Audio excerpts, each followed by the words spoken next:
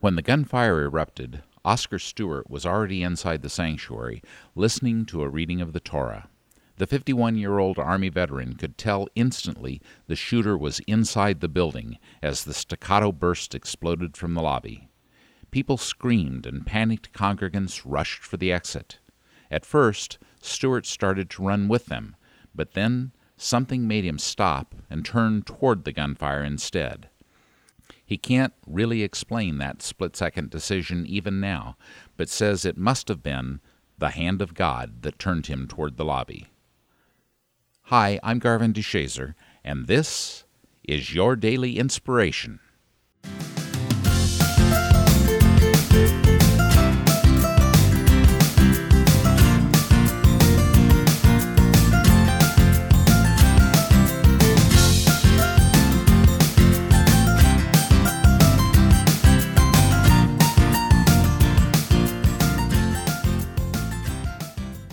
It was another beautiful Saturday in California, but this one was special.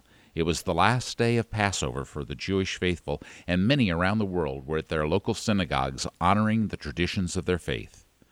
Unfortunately for the people at Congregation Shabbat in the city of Poway, that Passover would end in a decidedly non-traditional way.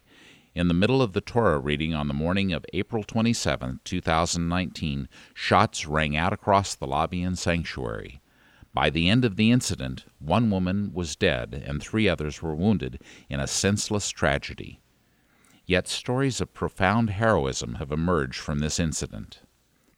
Almog Peretz, who was visiting from Israel, was attending the service that day with his friend Danny Almog and his family, including his 2 children, when a young man burst into the lobby with an assault rifle and began spraying the congregation with bullets. As Danny remembers it, he was just shooting like crazy, just spraying. All I cared about was finding my kids. I was on the floor crawling to go through the exit to where the children were. Meanwhile, Peretz had stepped into action immediately, grabbing the children closest to him and rushing them toward the exit. He grabbed all the kids in his hands and was just running towards the exit when the shooter shot him in the leg, Danny said. He didn't care. He kept on running with the kids. When Oscar Stewart got to the lobby, he found a young man holding a semi-automatic rifle. Rabbi Yisrael Goldstein was opposite him, his hands drenched in blood. Stewart didn't hesitate. "Get down!" the former sergeant roared at the shooter, who fired 2 more rounds in response. Stewart moved within 5 feet of the shooter and maintained that distance as he screamed, "I'm going to kill you!" The threat apparently rattled the shooter, who turned and ran from the lobby. Stewart chased him into the parking lot and to his car. When he reached for his weapon again, incredibly, Stewart punched the car, startling the young man into letting go of the rifle and starting the ignition.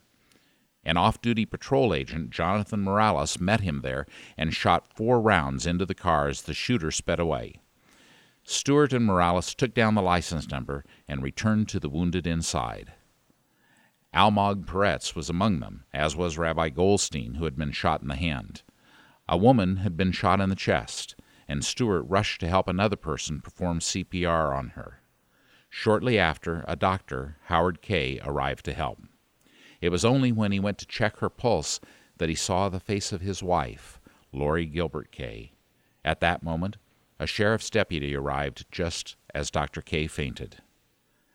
Almog Peretz recovered from his wound in the hospital, along with Rabbi Goldstein and a young girl who had also been hit. The gunman was taken into custody, and while his name has been shared by other media, this podcast will be focusing on the names of those who played a positive role in this story. Stewart admits that he has thought a lot about the young man with the rifle. He feels sorry for him and suspects that his life will be wasted in prison, all due to ignorance. Stewart also thinks about how, perhaps, if he had made it to the lobby a mere minute earlier, no one would have died. "I'm not a hero or anything," he says. "I just reacted. I thank God that He gave me the courage to do what I did." Despite being shaken and heartbroken by the event, Rabbi Goldstein knows all too well how much worse things could have been. Just 6 months before, a similar incident occurred at a synagogue in Pittsburgh that resulted in the deaths of 11 people, the deadliest act of anti-Semitic violence in modern U.S. history.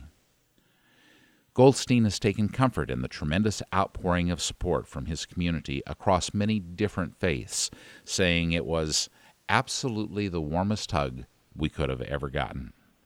He urged Jews everywhere to attend services the following weekend to show that terrorism and hatred will not win the day. Let's fill up the synagogues, he challenged. Let's stand tall. Let's dance together. What would you do if you were faced with a split-second decision like Oscar Stewart was? Would you be willing to trust that still, small voice within you, even if it meant moving toward danger? Do you, like Rabbi Goldstein, have the commitment to peace, to move forward and intentionally stop the cycle of hatred? Can you affirm, I am an agent of peace? How can you show compassion and mercy in your world today? Thanks for listening. May your day be filled with love, laughter, and infinite joy. Bye for now.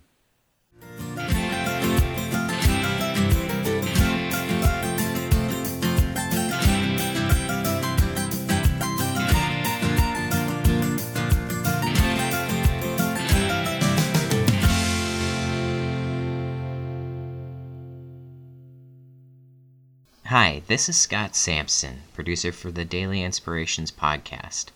Thank you so much for listening. Want more inspiration in your life? Check out our blog for weekend stories of hope and uplifting news. If you've been enjoying the podcast, we hope you'll take a moment today and rate and review us and tell everyone in your circle so they can get the same inspiration that we hope you've received today. We have big plans for this podcast and we want you to be part of it. Visit dailyinspirationsandmeditations.com to contact us with your own inspirational stories or just to say hi.